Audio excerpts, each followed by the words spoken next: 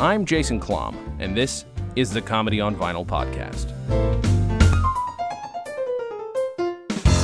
The year is 1960. The album is The Button-Down Mind of Bob Newhart. The artist, obviously, is Bob Newhart. My guest is Karen Rontowski. Thank you so much. Thank you for having me. Yeah, okay. So, and I did the right thing. I didn't say thanks for being here, because we're here at your place. Thank you for hosting with your adorable dog and letting me give treats to your dog. Good, and hopefully no fire engines, but I have a lot of them. So. Oh, do you really?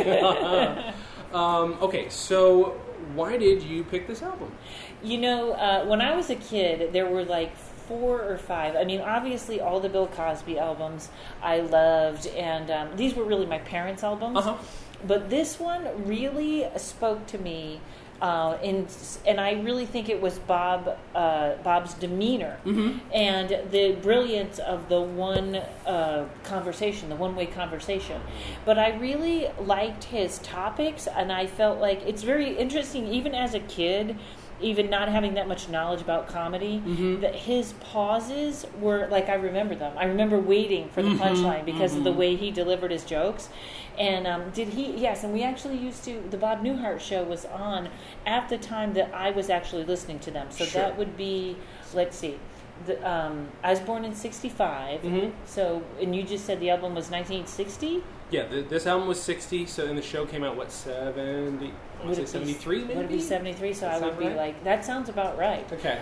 So I was already a huge fan, but I really think, even now, I'm a fairly clean act. I'm kind of, I call myself Fluff. Uh-huh. So I think I always liked Fluff. He's kind of Fluff, but I really, in fact, I went back and listened to it again.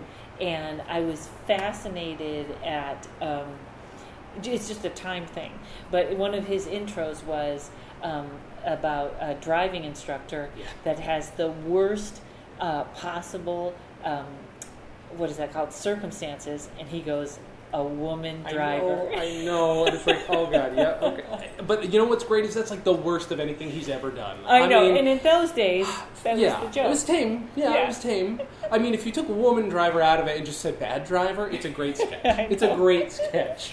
But I do wonder if he still does it. I don't know if he does or not. I'm not sure. Have you seen him live? Have you ever seen him live? I haven't, but my parents saw him live a couple years ago. Really? And everything that I've read about him, he has not missed a beat. He is still really sharp on it, which is amazing to me that his best friend is Don Rickles. I know. That is the oddest combination. It's so great. It makes it. Well, I mean, I'm sure you're friends with some, foul-mouthed comics too. Yeah, that's true. It's that's fun, true. right? But my best friend's a lot like me. Yeah. Okay. I can understand that. But it's funny. It's like, to use the term fluff. I mean, but he can also get. It's not like you can be fluff, but also be super dark. Oh yeah. Well, and I don't even realize that I'm dark because. I do paranormal investigation and ghost hunting, and I match it with, and read tarot cards, and I match it with comedy, and I work at paranormal conventions, and sometimes I forget that, Ouija boards or talking about people who are dead or joking about death is dark. Sure. I forget that. Yeah. So I guess you could say, even being Fluff, I'm dark, but I'm, usually not hurting anyone. Right. Is your instinct are you assuming that people assume when you talk about that stuff that it's fringe, or that they think you're being weird? What is the reaction you're expecting to get when you talk about that stuff? Well, there's a big chunk of it that I can make mainstream. Okay. And it's pretty, and it's all pretty simple. I mean, you don't have to laugh at this joke, but it's things like, ghosts are just energy. They used to be able to turn TVs on and off all the time, but now they just stand around the 3 remotes going, I don't know which one it is. Or, you know what I mean? No, it's great. Yeah. Bringing it down to a level that it's not, you don't have to be a paranormal investigator to get it, or just a ghost story or stuff. So what I have to learn is, it took me a long time to actually get my Ouija board jokes I had to get it so, those have to be so almost light and simple so they don't have to think. So I think that I'm very careful with that material. Yeah, I bet. Well, I mean, you could run into judgmental people. Yeah. You run into people who maybe are laughing. Not maybe, definitely laughing for the wrong reasons. Like, but you're fully aware of it. Exactly. I do like, though, that to be a it's not typical of a comedian. Most comedians, I think, are so cynical. Yeah. To be as interested as you are and convicted as you are, there's something to be admired about that. For you, what is the joy of finding humor in something that's that close to you and maybe that important to you? Because it's not always easy to laugh at the stuff you enjoy. That's true, or it can be too close. Like you can miss a joke. In fact, I'll use the Ouija board as a real. It is an instant because I don't use Ouija boards, and I don't suggest anyone uses them. Yeah. So I was coming at them from a bigger place and a place of fear when I finally got it, and I just lowered it down, and it was that and it's awful. It sounds awful. Someone said that a Ouija board will scream when you burn it, and I said, well, that's only true if you light it on fire while it's still in your friend's lap. But I was too close to it, and actually there's a long story that I do that I'm getting ready to release in a video that is about a very negative dark spirit attachment that I had. That was that's kind of that is the one more so where I can do it in front of crowds, and sometimes they're laughing hysterically, and sometimes they're just like, I did it in front of a crowd where they laughed hysterically, and then they were just like, you're crazy. Oh, like, well, that's all right, as long as you laughed. Yeah, right. Yeah, no, I suppose so. I mean, that is the interesting. Is there a part of you that's like, the comedian part of me will take the laugh and the rest of me will take the rest of it home? Or do you, how do you bifurcate these things? I'm curious. Well, it's funny because there seems to be a line that aggravates me that I'm not even that positive what the line is.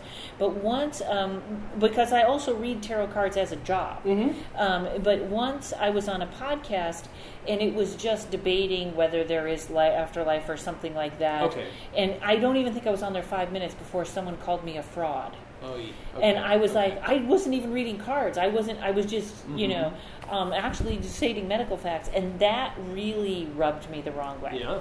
That was ridiculous. And then somebody else did a podcast once, and I don't even know that he realized it, but in the beginning he said, well, I don't believe anything she said, but it's an enjoyable podcast. Oh my God. Somebody from the paranormal communities, they started to go, what was that about? And I think he cut it off. But it was actually from probably one of the nicest guys that didn't even realize, sure. Yeah. So even I'm like, but if you're going to laugh with me, or like on Bob and Tom, they don't believe at all, but they'll go with the joke and they'll ask questions. So as long as someone treats me with somewhat respect, I'm good with it. So. Yeah, I know, and I can understand that. I mean, if you know that you're facing this, if you're going to face like that kind of dismissiveness immediately, right? What else are you going to do? B, I guess you should be. I don't know. Like, God, that's rough. Like, I can't imagine, because it's one of the things you always talk about with stand-ups is perspective and point of view, and like when you've got a point of view that is, again, like most people would consider fringe or don't understand, like that's its own thing altogether. Which is funny because you are a brilliant interviewer, because you just turned my fluff into something very important, and now I'm like, whoa, I'm not even who I thought I was. Because I think, I don't do political stuff. Yeah. I don't want the fight. And sometimes I put the jokes on Facebook, and then I try to, just not. I don't really want confrontation, and I am a positive thinker. But usually, like I said, I can tone it down somewhat. But all the things I want to do have to do with the paranormal, the TV shows that I pitch, the podcast and everything, which is very interesting because you do have to get a thick skin. I know I don't watch the Long Island Medium that much, but I know she's unbelievably popular. Right. And there's a guy that just writes books against her. That's his whole thing. Wow. One after the other about how she's a fraud. Like, he is just hating her. And I think, exactly, like, that much hate must really be, I don't know, but I guess if I'm going to keep doing paranormal, I might learn to set that up. But yeah, it is weird. Wow. Yeah, I mean, there is a bonus, I think, maybe, and I could be completely wrong, so I'm not in your shoes, but the idea that, let's say, that was actually going to be my next question, like how many people come to you pitching this idea of a show, but you're already doing it yourself. Like, I'm sure you've got a million variations on it, but like, I feel like that's at least your angle. I mean, not that you're necessarily hiding behind the comedy, but you have it. There would be more value to it other than, like, if you're doing a show, like, yes, there's a paranormal thing, but like I myself, I would be watching it to see how funny you make it. You know, so at the very least, there are two things there, and it doesn't. again, it's one thing if you're, what's his name, John, I can't remember his name, but the guy who says he can talk to the dead. John Edwards, Yes, that guy. Whether he can or not, he's not funny and not interesting. So at the very least, there's 100% I'm not interested in. There'll at least be 50% where I'd at least try and watch somebody be funny, even about something they like. Well, there's an interesting thing to that, which is I do a show called Psychic Stand-Up once a month, where comics come on, they do their set, then they ask me a question, and I read tarot cards. Awesome. Okay. And I have another show that I do with my friend Lamont Ferguson, where he takes questions from the crowd, and I read after an hour of stand-up.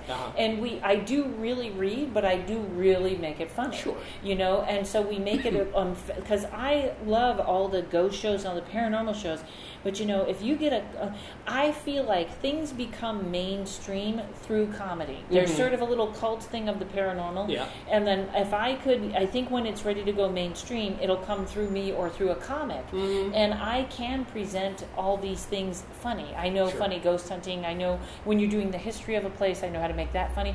Plus, I'm just goofy, so that enhances the whole thing. But that's my whole idea, is that it could go mainstream from the people that just want to see, what is she doing? What, she's ridiculous. What is she? Right. In fact, I'm starting a little web series called Paranormal Karen. And, it's like, if I get to go to the Mothman Festival, you would be like, what's the Mothman Festival? And I would have tears because I'm so happy to be there. Because it's my favorite cryptozoological creature, That's awesome. Okay. So that's what I'm hoping. Plus, there's a big, now you got me chatting. I can't shut up about the I New derailed Age. us, don't worry.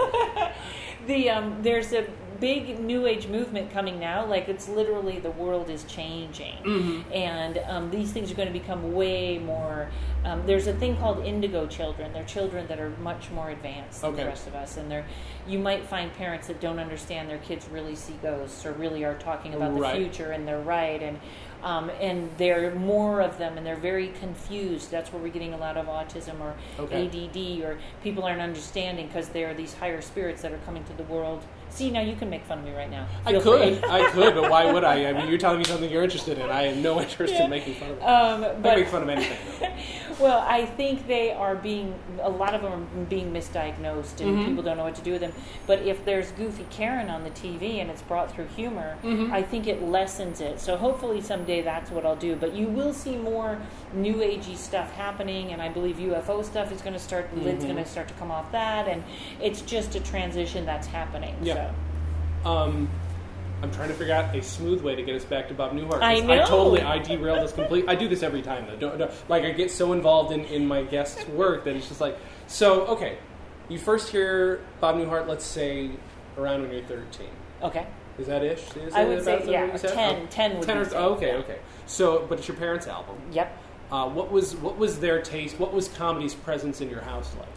Well, my house was very, very funny, but it was also terrifying at the same time. So maybe that was one or the other. But I think that I learned, as probably most comics did, to break the tension through laughter. Yeah.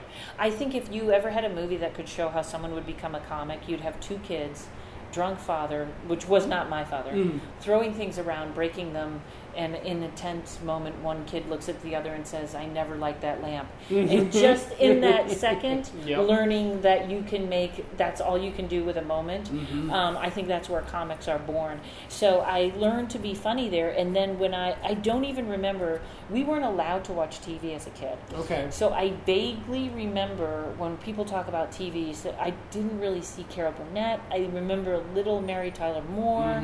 Laverne and Shirley got shut off as soon as someone said Vodio Dodo. I know.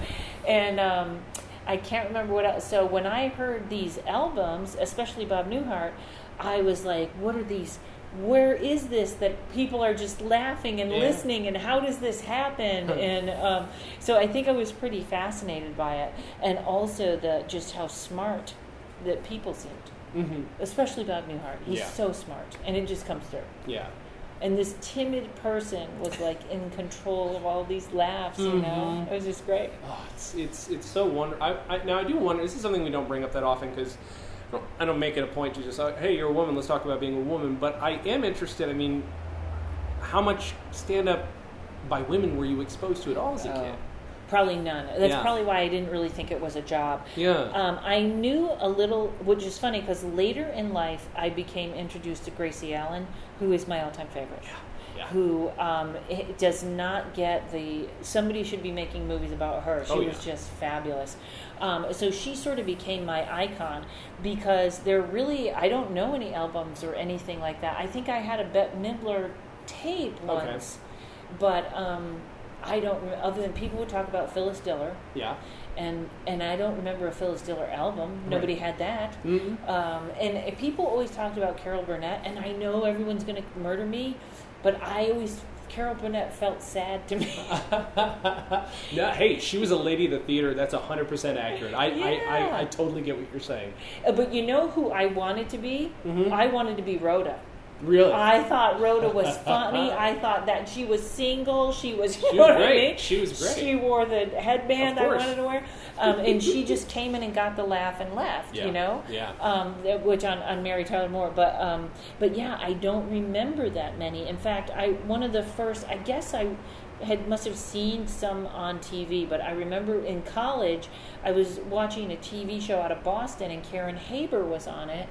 And I think she may have actually not only been the first introduction to it, but the first kind of place where I went, oh, that's a job. That's a job. She has that job, you know? Yeah. Gosh. Yeah, see, I mean, I'm trying to think, like, again, I don't do stand-up, but it was so easy for me to listen to a thing that, oh, I could do that. Oh, I could do that. Because I've got all these, again, not that we necessarily as kids think of it in terms of, oh, this is a male voice, I could do that, but I can't relate to not hearing a male voice ever, you know. So it's one of these things where it's like you don't feel excluded, but you don't realize you can be included. Right. And I mean, so were you up to that point? That's a brilliant statement. That's a brilliant statement about everything. Well, yes. Say it again. I don't remember it because I'm mentally ill. You haven't been excluded, but you don't realize you can be included. You can be included, right? Oh. You know, because it's one is active and one is passive, and that can do so much more damage, you know? Right. So when do you know that you're funny enough that this can be a thing for you? Is it that, seeing that? I'm sorry, her name again? I apologize. Gracie? Yeah, no, well, actually, how early did you discover Gracie Allen? That's interesting. Actually, much later. I think it was... in my 20s or late 20s, and I used to get that's when they started to sell old-timey, you know, because I remember my parents had mentioned Fanny Bryce. Mm-hmm. Also, I did tell jokes at a church cover dish supper at one point, and that was when Steve Martin's era. Awesome. But they're really, you know, I don't even know who was out at that time for females. Lily Tomlin, but she was doing her own thing. Right. She was not necessarily a stand... Well, she was a stand-up, but she was... There were shows, I know. She was great. Yeah. She's still great now. Mm-hmm. In fact, some of her stuff gets played. I think I've heard it. And it's so brilliant. And I kind of wish it had been in that category. Who else? You know what's funny? I remember more so than female comics is males imitating women. Really? Like Milton Berle or... You know, even the Hudson Brothers show kind of had that. But, there weren't too many. And plus, not being TV-oriented, you know, Roseanne kind of was when I started to see it. But, I know sometimes people think, like, Marilyn Monroe was funny in those movies, which she must have been. But it is interesting who's a stand-up. In fact, somebody told me the funniest story about how I met Phyllis Diller once. Really? And she was the nicest lady, and she was so... I opened it at the Bob Hope Young Comedian Special years ago. I was the opening act, the warm-up. And I met her, and she was so sharp. She was not missing a beat. Awesome. And somebody told me how they went to her house, and they were looking at all the pictures on the wall. She had all these celebrity pictures. Oh, my God. And somebody points and goes, hey, is that Lucille Ball? And without missing a beat, Phyllis Diller goes, you know, she never did stand-up. And I thought that's how we are. Like, I'm so, like... People say Carol Burnett, and I'm always like, yeah, not really stand-up. You're right. Yeah. No, I get being possessive of it. It makes it like I would never, ever, you know, pretend that I'm involved in the world, even though most of my interviewees are stand-ups. Right. You know, it's hard because I call myself a comedian, but I never call myself a comic. Oh. You know, like I you know, but it's... God, yeah, that's interesting. I not just met, but performed in the vicinity of Phyllis Diller. That's mind-blowing to me. Oh, God, and she looked fantastic. Yeah. She really looked good. I can't wait till I can have money to get all that plastic surgery, because she looked great. Do you have, this is a weird question, because is there something on the button-down mind that stands out as a favorite bit? That's not the weird question. I have another weird question as a follow-up. I really liked the driving instructor. Mm-hmm. The one about Khrushchev getting off the plane, that was very good. But let me think real quick, because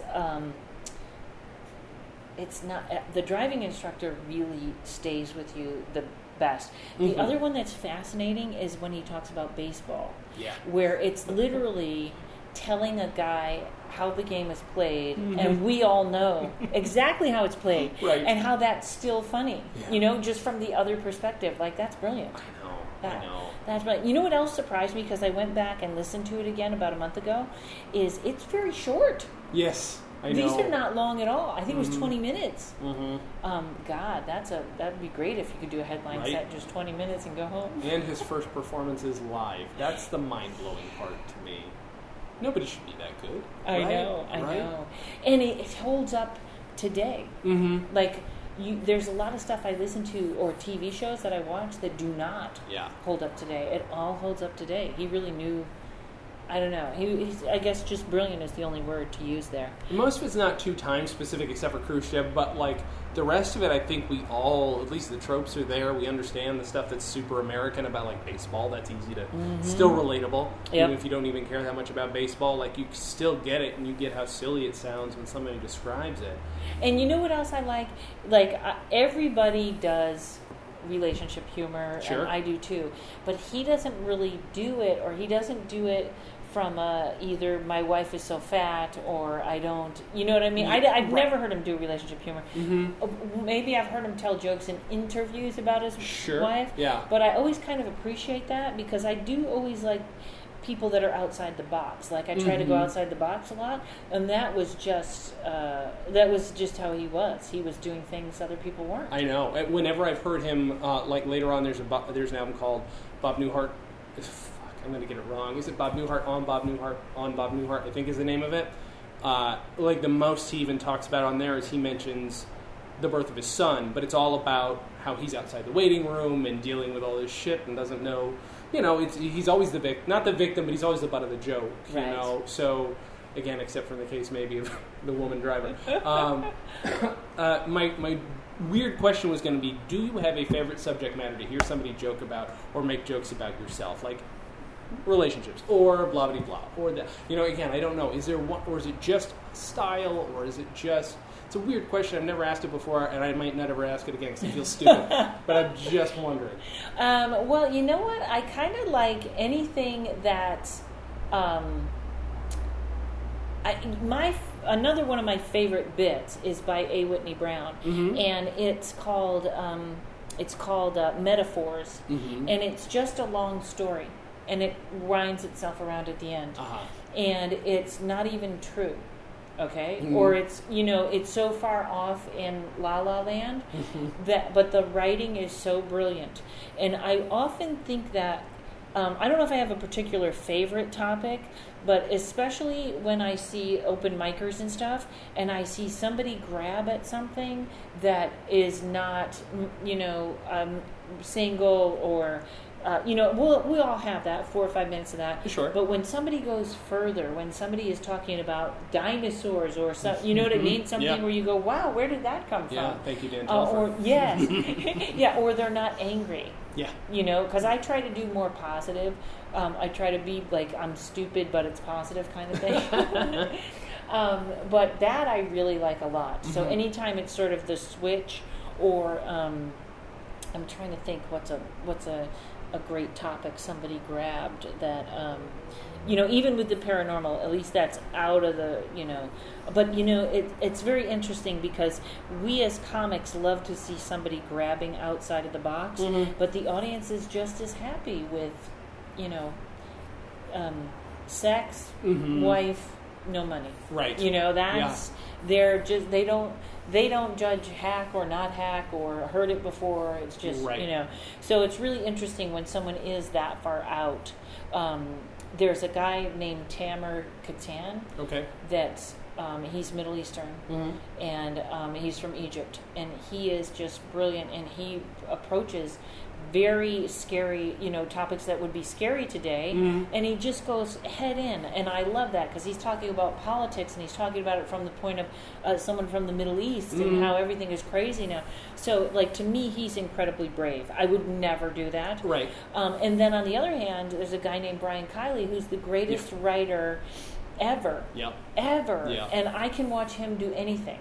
So I guess I'm contradicting myself. But like, if he does marriage jokes, I love them because they're crafted so well. So I don't know. Maybe that is a weird topic. Yeah, it was a weird question. Don't worry about it. But I think we got somewhere with it, so that was good. Yeah. But what's funny though is like there's this thing about Bob Newhart where he's taken for granted as like he's this guy. He's this elder statesman of comedy. You know, and this is just how comedy goes. And so the fun thing to me is to look back on it and, like you say, just either find out that it still holds up, or I mean, is there anything about him that influences you directly that you can notice? Well, first of all, I would say his ego is in place, which ego is where, you know, you have to know where you stand. Sure. And in his shows, he was the oddball because everyone else was so nuts. Yeah. Like, that was the beauty of that he was the most downplayed character among all these crazy, you know what I mean? Like, that to me, number one, was great. But number two, I once heard him say the final episode of the second series that everybody couldn't get over, he will go, I believe he said, I was either his wife, I think it was his wife that said, you know, you should just make it all a dream. Or, and it, like, he totally gave her credit. Yeah. Like, that was, you know, like, he just knew. But I love that he is so underplayed. He underplays himself. Yeah. So, yeah. Which is weird, too, because, I mean, if you think about it, the person on the other end of the phone in these sketches is the straight man. You know? Like, whereas if they did the sketch together, I don't know how it would play, but definitely since you can't hear them, like, you have to picture, you know, you're getting nothing off of them. So he gets to laugh like an idiot, or, you know, but it's this interesting dramatic build into, like, laughing his ass off, if he, you know, depending on what it... I love when he laughs, by the way. He has the most beautiful, like, acted laugh. I don't know how he does that. But yeah, that's what's most interesting to me is like that he can be understated, but also technically not be the straight man through almost every bit. Right. There was one episode on the one that took place in Vermont, and he was doing a marathon, or he's staying up all night. Okay. And it was obviously where he was so sleep deprived, he was unbelievably silly. And that when you see him break character, it's the best. It's the best. Just like on the first series where there's an episode that takes place during Thanksgiving, and he and the other two guys are stuck there together, and you just get so shit-faced. Oh my God, that is one of my favorite episodes of TV of all time, just because of that. Just watching him break straight man. Right. Oh, it's so good. So if you had these albums sitting around the house, I mean, were there other comedy albums sitting around the house as a kid? I used to get them at the library. Really? Okay. And I used to get the same ones over and over and over. And they were pretty much, it was pretty much Bill Cosby and Bob Newhart in the house. Okay. I believe there was also some Ray Conniff singers. Of and course. Stuff like that. Yeah. And then also when I started going to the library and spreading out a little more, I think that's when I found Steve Martin was probably the next album to come in the house, which probably came in through my sister. And then let me think what else we had around the house. Not too much. Did she have her own stereo? Because it doesn't sound like that's one of your parents would necessarily want playing out loud. I'm just wondering. Steve Martin could get a little risque, so I'm wondering, or did they not notice? Maybe we were in the other. We had a den, so we were in the other room. All right. Okay.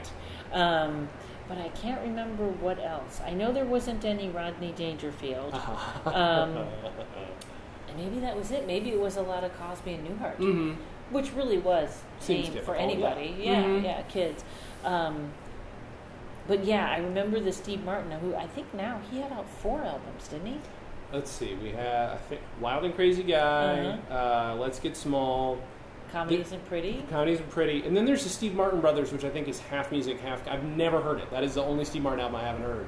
But yes, wow. You're right. There's definitely 4. You know what kind of... I don't know that this was comedy, but the Hudson Brothers album was in our house, and they used to do sketches. Okay. So they weren't stand-up, but I remember that. I remember being the Hudson Brothers. Wow, that's a long time ago.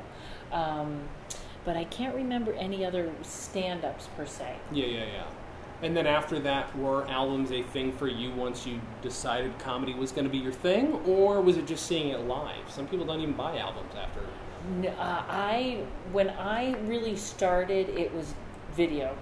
So I would get video, sure. And I believe I used to get them at the library. Again, I was always getting something from the library. But it was more listening to them over and over, and I used to like... I used to videotape a lot. And I feel like there are certain people like Larry Miller who actually, I would say, taught me how to write a joke. Yeah. Because I would actually diagram their jokes to figure out how they did it. Because I'm very, like with Brian, I like the technical writing. I like it to be very technically proficient, and I like the economy of words. I do remember, I'm not a Woody Allen movie fan at all, but his first tape was so good. Was so good, unbelievably good, that you wonder why he left the craft. I know. Well, good money, I guess. I know, but I can't stand his movies. I know that everyone's going to yell at me, but it's okay. I like his first 2 movies, and the rest I could take or leave. Yeah, exactly. And then after that, let's see, where did the albums go after that? I remember a lot of Carlin, and Eddie Murphy came along at that time. He was great. But I think it was always kind of taping that Tonight Show and watching who was on the... Sure. Yeah. Were you, physically, did you have a notebook? Yes. Yeah, it wasn't just in your head. You were literally writing it down. I diagrammed some of the jokes, and one of my favorite books is actually called Comedy Writing Secrets by Melvin Hertzler. Oh, yeah, and it's very old, and it's great. It's a great book. Oh, I also remember starting to watch Rodney Dangerfield's specials. He would have specials, and it would be Dice, and it would be, everybody would be on it. But I loved that book, and it was it's very hard to read it because it's almost like a technical book for comedy. And I always noticed when people would ask me, how do you write jokes, the folks that read the whole book stayed in the business, and the ones that couldn't stand it sort of filtered out. But I think I do believe in that. Some people don't, that there's really technically 7 or 9 jokes, and they're just being rewritten, or they're formulas. And I always resort back to that, because I think to be a great writer, what just happens is those formulas stick in your head, and they come out easily. Sure. They're shifted, they come through so much information. I once read there was a cognitive scientist named Edward de Bono, and he wrote books on cognitive thinking, and he taught logical thinking to businesses. In other words, we think horizontal, one step, next step, and he taught them to think sideways, sort of. And the first thing he would do is he would diagram a joke, and he would say, this is split thinking. This is thinking in 2 ways at once. Okay. So you could say, like, a real simple joke would be, my father was a rabbit hunter, finally shot a rabbit, scared the heck out of the magician. So thinking in 2 ways, that's where your surprise comes from. And it was funny because at that same time I had a friend who was a psychologist, and she gave me the Minnesota personality test or something, and she said, you came up 80% schizophrenic. And I was like, what's that? And she goes, no, it's a little high, but it's where comics should be on the scale. Interesting. Because they're splitting thoughts, so they can think in 2s. So I always found that interesting, that those 2 things happened at once. Wow. And I think when you train your mind to see that, one of the exercises in his book was to take an object and come up with 2 or three different things. Like I think his example was he took an ashtray and he was like, look, it's a contact lens for an elephant, or it's a door stopper, and you're training your brain to see around in so many different ways. Yeah. That I really think you can exercise your brain into being funnier. Right. Yeah. I mean, I want to believe that. I have a problem with people saying that you're either born funny or you're born with it or not. I do too. Because I've seen people be not funny and then be really great. I mean, people say that about Hannibal Buress. They say that he was not all that great when he started out, and then all of a sudden he did the work and just like, ba-boom. I mean, so that right there, I mean, that's a solid example of... Exactly. You've seen people get it together. And also, we all know comics that have no sense of humor. Right. Right. And also, people think Robin Williams just got up and did that. And that's the biggest... Yeah. That's the greatest false... he worked hard, and sometimes it wasn't, nothing is that. Like, I know how to improv on stage. Hey, what do you do for a living? This and that. And I do improv with my tarot cards. But that's a skill that's been honed over 25 years. Yeah. That's not, and it's funny when you see people when they say, oh, everyone tells me I should be a comic. And I always go, I'll give you 5 minutes on my show. Wait till you see how long 5 minutes are. To say that you're funny by the water cooler is exactly the same as what I do. Not really. Right. Yeah. I mean, but I also like that you appreciate that if that same dipshit, and I'm just being general, but like if that same person tried and really wanted to do it, they probably could. Absolutely. And I appreciate it. Not most comics will admit that not anybody can do it, but anybody who tries for it can at least, get a certain distance along. Exactly. And if they focus that hard, you know what it is too? It's like when you first start out, you have to try out 10 jokes and one will be funny. And what happens is as your career goes on, that lowers. You got to try out 2 and one will be funny or whatever. So if this person really wants to work hard, somebody may have to write 100 jokes, but that doesn't mean they can't do it. Yeah. Plus, people don't realize, like, especially when I go out on dates and stuff, guys will be like, well, see, I can be funny too, or they'll say something funny. And I think people are genuinely funny when they're just being themselves. Yeah. When they just, in any situation, or just being honest is normally when they're funny. Yeah. And they don't realize the stage is a different thing. It's a presentation. Sure, yeah.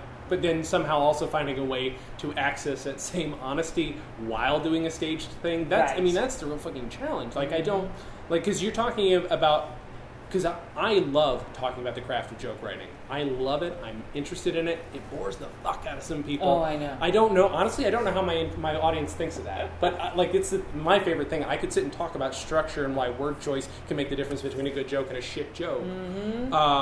And same now in an era where people are so afraid of the quote-unquote PC police, when it's just like, no, we're fucking learning to adapt like we always have. Right, right. So, I mean, that shit is fascinating to me. I think so much like you. I'm actually not worried about the PC police, and I think that I think sometimes political correctness is good. And I know that comics will hate me for that, but I mean, you know what? Then the only example I can think of is when they want to change the name from the Braves. You know what? I don't see that as a big deal. In fact, now, if that's ruining some, I mean, you don't have to be that politically correct. Like, people will pick out one example where one kid in a small town of 12 people got in trouble for wearing a shirt, and they'll think that's the whole country. That's not what's going on. Right.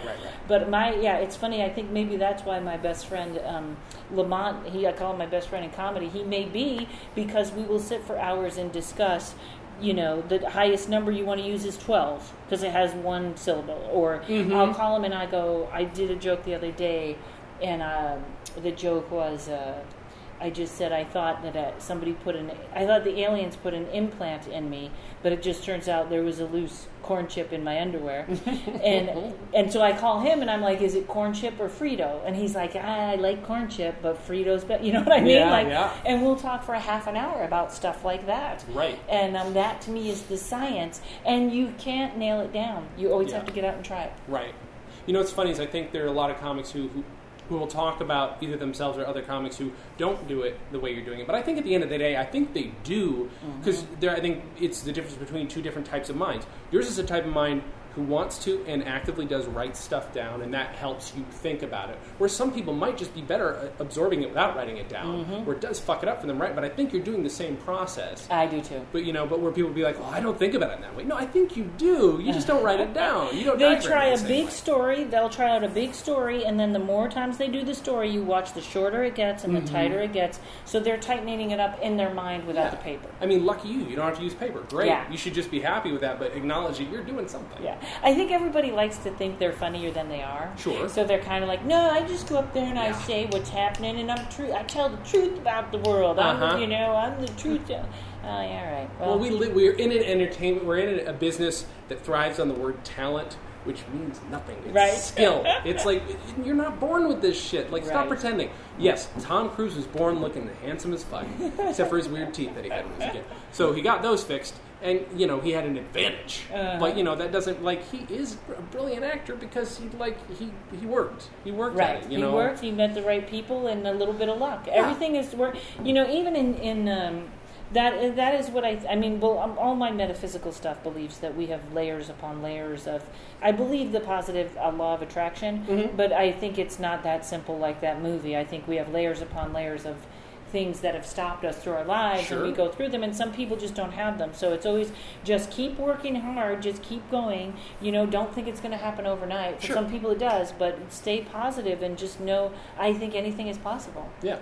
And and the thing is too, it would be interesting for me to see, maybe on it. I keep touching your table because it's just very big and blank canvas for my brain. But I would like to see, sort of, if you could ever poll, it would be of no interest to you or help to you.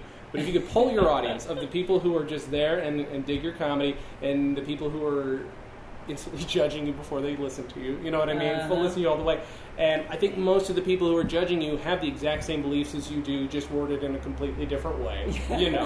They might be religious, but in a lot of cases, it's the same freaking beliefs as spirituality. And I'm not either religious or spiritual, but you're saying things that I completely relate to. Right. And I'm also open-minded, so I'd be willing to watch comedy by somebody who doesn't agree with me.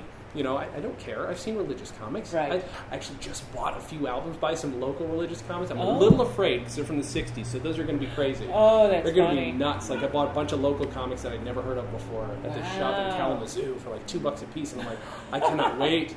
This could be really scary. Well, the biggest, I think actually the highest paid or biggest comedian in the world is a comedian, and she's a Christian comedian. Yeah. I can't remember her name. That's interesting.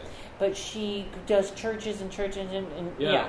And I remember actually it was Lori Kilmartin that posted it once, and she posted what? And it was the highest paid comedian is. Wow. So she's sort of doing a spiritual, motivational. Sure. And you hear a lot of them on Sirius XM. Okay. And I remember watching one guy that was really funny.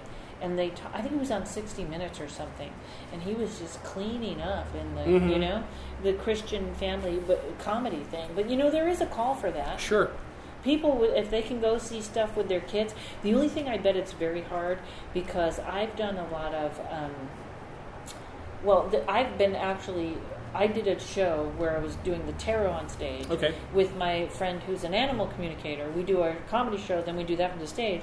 And we were in Pennsylvania, and it was a building that was next to a church. And I get a phone call on the airplane, don't panic, but we have to find a new place. A newspaper article came out, and the parishioners from the church would not allow tarot in. Wow. The minister was like, I had no idea this was going to be the reaction. Oh, goodness. So we had to move. But when I'll do stuff that, and just don't do the tarot, and I'm that clean that I can do Christian or faith stuff. And the thing is, they always worry. You can feel they'll laugh, but they always have that worry, this could go sour at any time. Yeah. She might swear at any time. You know what I mean? No. So those are sometimes more judgmental than anything. God, that's harsh. But when they trust you, it's very funny because I was talking to someone because most of my stuff is clean, or you could say PG-13. If you're coming to see my show, it's PG-13 with a couple of swear words. And when I do corporate, of course, it's G or PG.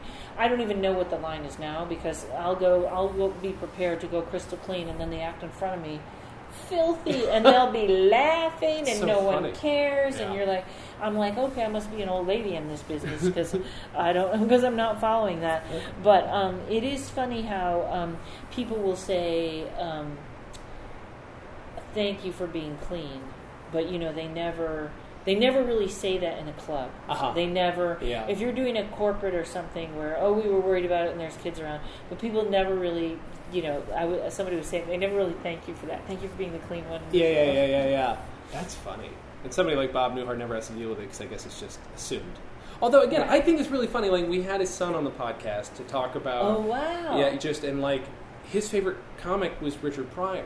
Ah. And I love that was what appealed to him. He just didn't do it because he knew it paid, and he knew he could do what he did well. Right. But there is some stuff that, like, Rob Newhart's favorite bit of his dad's was this bit that I hadn't heard before, where it's all about a guy who's about to jump off a ledge, and it's dark as shit. Wow. And it's great. And it is great. But it's one of those things where I think in the right room, because Bob Newhart's the one doing it, right. it would play. They'd give him a pass because it's Bob Newhart. Right. Especially now. Can we find that on the internet? Yeah, it is. It's on YouTube. I'll have to find it. Too? In those days, I really think people were not uptight about anything. Sure. So they did use slang, and they did use, a woman driver, whatever. That was probably a joke.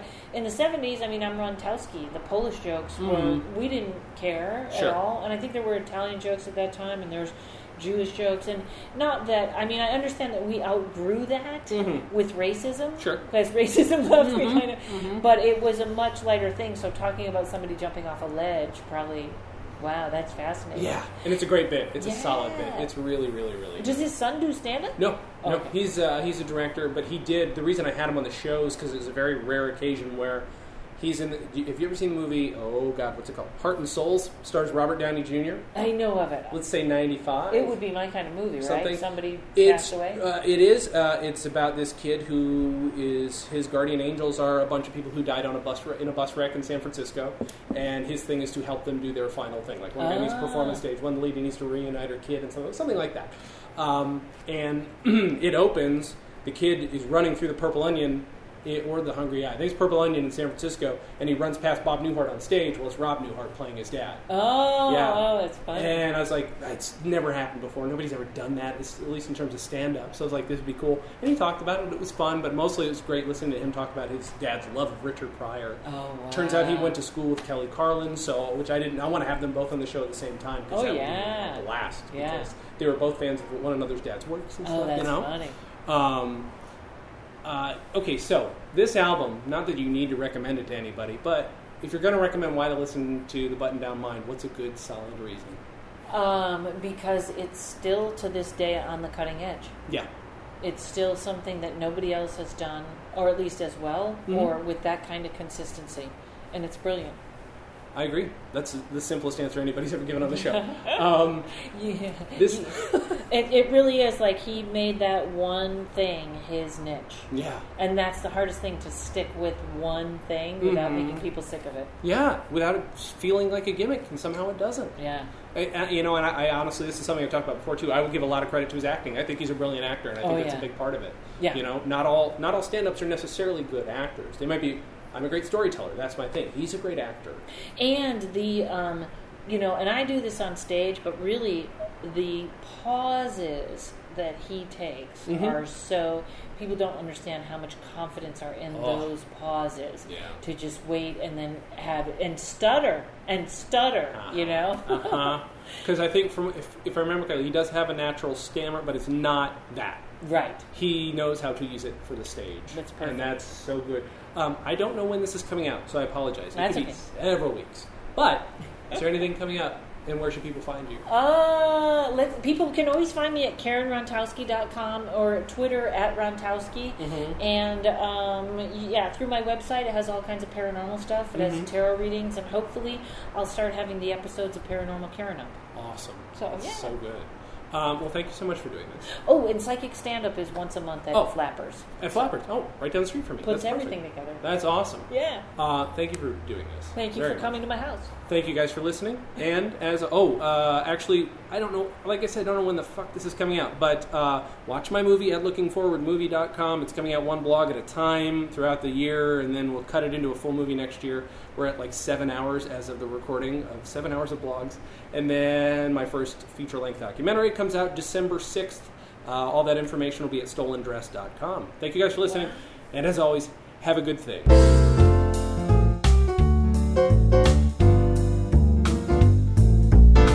Comedy on Vinyl is a production of Stolen Dress Entertainment. It is produced by Mike Warden and is hosted and edited by Jason Klom. Our theme song was composed and performed by Richard Levinson.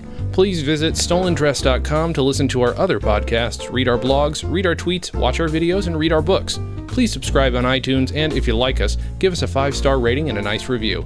You can find us on Facebook.com/ComedyOnVinyl, Twitter @ComedyOnVinyl, and find everything else at ComedyOnVinyl.com. A major portion of Comedy on Vinyl has been underwritten by Stand Up Records. Please visit standuprecords.com for all your comedy needs and tune into the new Stand Up channel available on the Roku, where you can also find select episodes of this podcast.